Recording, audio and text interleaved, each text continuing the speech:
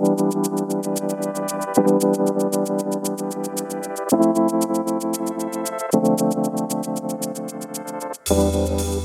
to the Factal Forecast, a look at the week's biggest stories and what they mean from the editors at Factal. I'm Jimmy Levis. Today is November 24th, and in this week's forecast, we've got supporters of Pakistan's Imran Khan gathering in Islamabad, the Shanghai Marathon, U.S. and Russian officials meeting to discuss nuclear arms reduction, a U.S. Senate hearing on the FTX cryptocurrency exchange collapse, and a look at what's happening with Twitter. You can also read about these stories and more in our weekly newsletter, which you can find a link to in the show notes. Former Pakistani Prime Minister Imran Khan has asked supporters of his PTI party to resume his long march to Islamabad on Saturday. This comes just after he was shot and injured during a rally earlier this month. Khan has called on his supporters to gather in Faizabad, an area of Rawalpindi bordering the capital city, Islamabad. That's where, according to a senior party official, a camp will be set up a day prior for protesters arriving from across the country. The former premier has announced that he will have a surprise for everyone on Sunday, but it remains to be seen what that entails and how that might affect the political future of both the country and Khan himself. Now, Khan's relationship with the government continues to remain strained after he accused Prime Minister Shehbaz Sharif and some other senior officials of an assassination plot.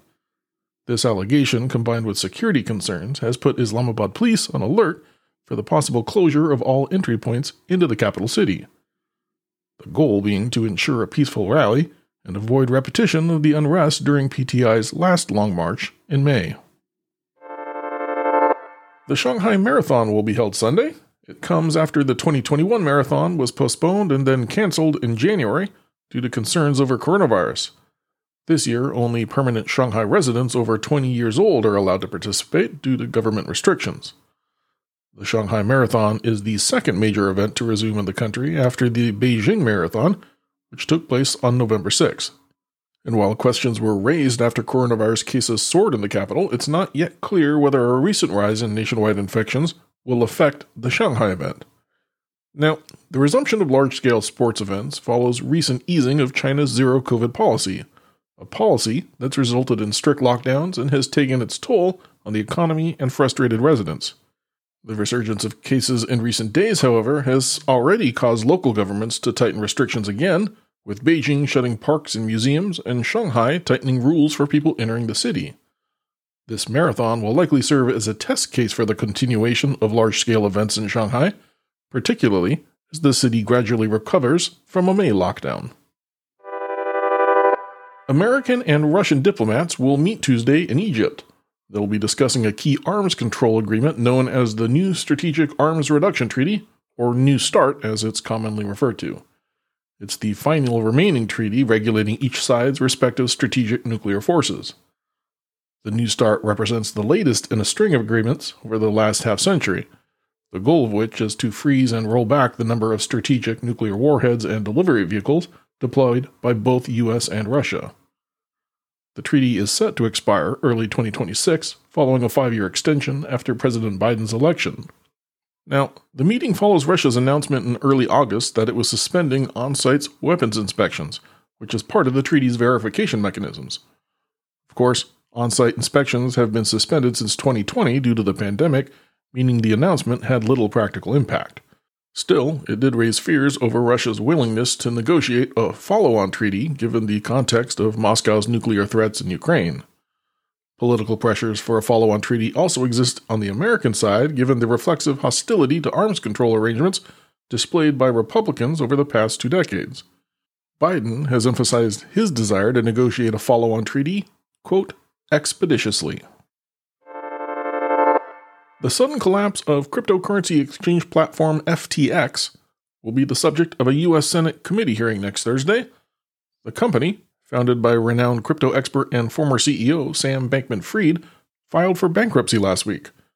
The exchange trading empire reportedly owes $3.1 billion to its major creditors. And after Bankman-Fried's balance sheet was made public by the Financial Times, suspicions arose over the bankruptcy filing details, including large amounts of missing funds and discrepancies in assets. Now, the FTX collapse is rippling through the crypto world and also across politics. While it's unclear whether Bankman-Fried's actions leading to the company's collapse are criminal, the fact remains that he and FTX were the single biggest political donors in 2022. That will no doubt be brought up in both the Senate hearing and the U.S. House hearing planned for later in December. Many politicians and financial experts are already calling for more regulation and oversight into the cryptocurrency markets, and the hearing's contents may push for bills to be signed. What seems undeniable is that cryptocurrencies have taken a strong hit financially, morally, and reputationally due to the FTX collapse, and that poses an uncertain future for the decentralized economies.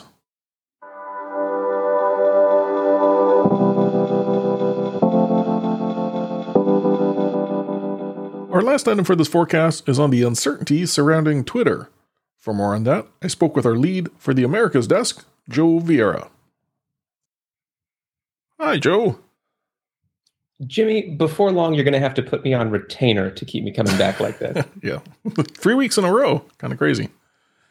Anyway, I always thought there might be a day when you and I'd be talking about Twitter on the podcast, and apparently that day is today. So, I'm sure by now everyone listening is aware that Elon Musk bought and is now in charge of Twitter, but there's been a ton of developments since the deal closed just 4 weeks ago. Maybe to start, can you kind of highlight some of the big stories that have popped up? And, it's fine if this podcast runs several hours long. Well, it's amazing how much can happen over the course of a month, isn't it? The latest report suggests a workforce of 7,500 has been slashed by about 2/3 via layoffs and voluntary departures. And you may have seen Musk's ultimatum to employees to commit to working long hours at high intensity, the quote hardcore era, as he called it. That pushed a lot of people to the exits. That has also left multiple critical teams inside Twitter with few to no employees left.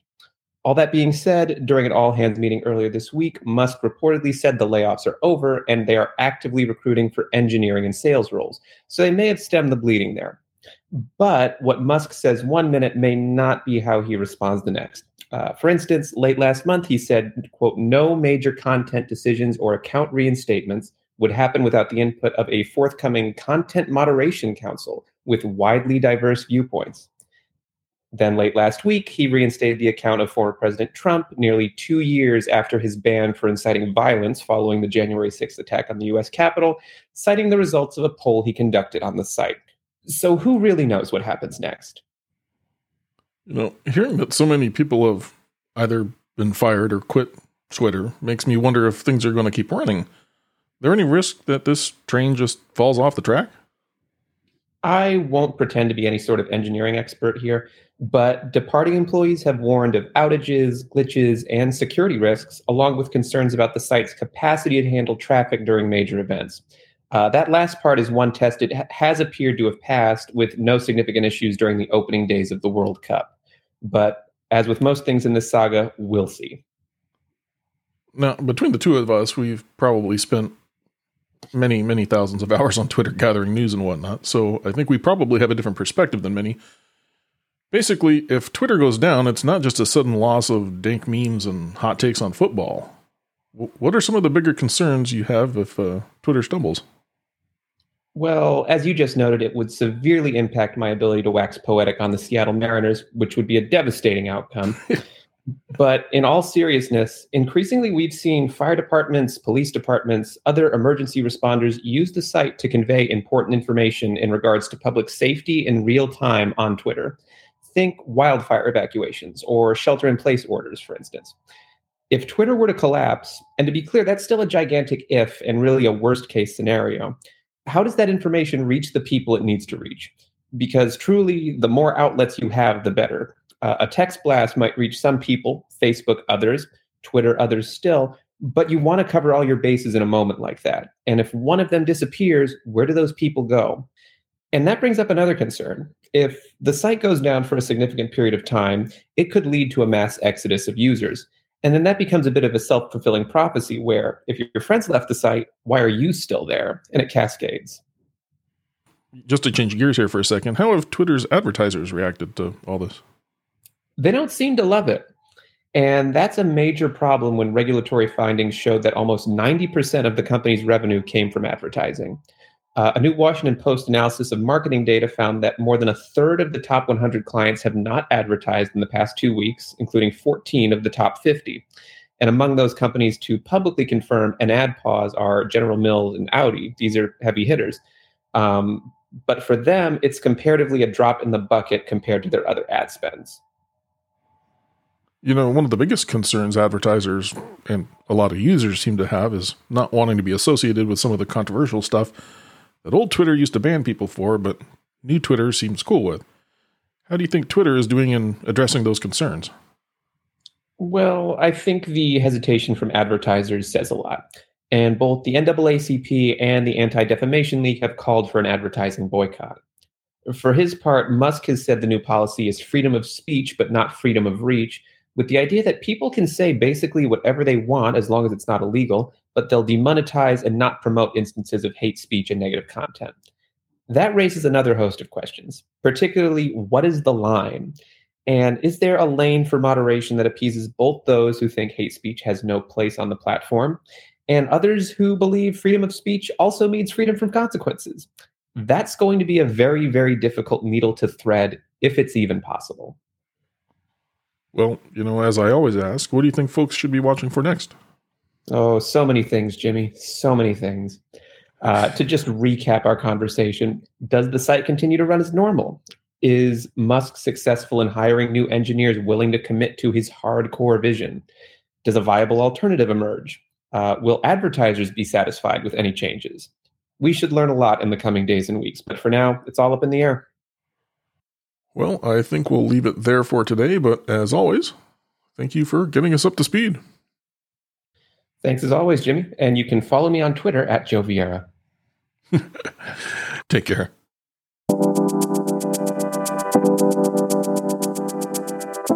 As always, thank you for listening to the Factal Forecast. We publish our forward-looking podcast and newsletter each Thursday to help you get a jumpstart on the week ahead. Please subscribe and review wherever you find your podcasts. And we'd love it if you'd consider telling a friend about us. Today's episode was produced with work from Factal editors Avessa Maud, Hua Shea, Alex Moore, Jaime Kai Moreno, and Jeff Lancet. Our interview featured editor Joe Vieira, and our music comes courtesy of Andrew Gospi. Until next time, if you have any feedback, suggestions, or events we've missed, drop us a note by emailing hello@factal.com.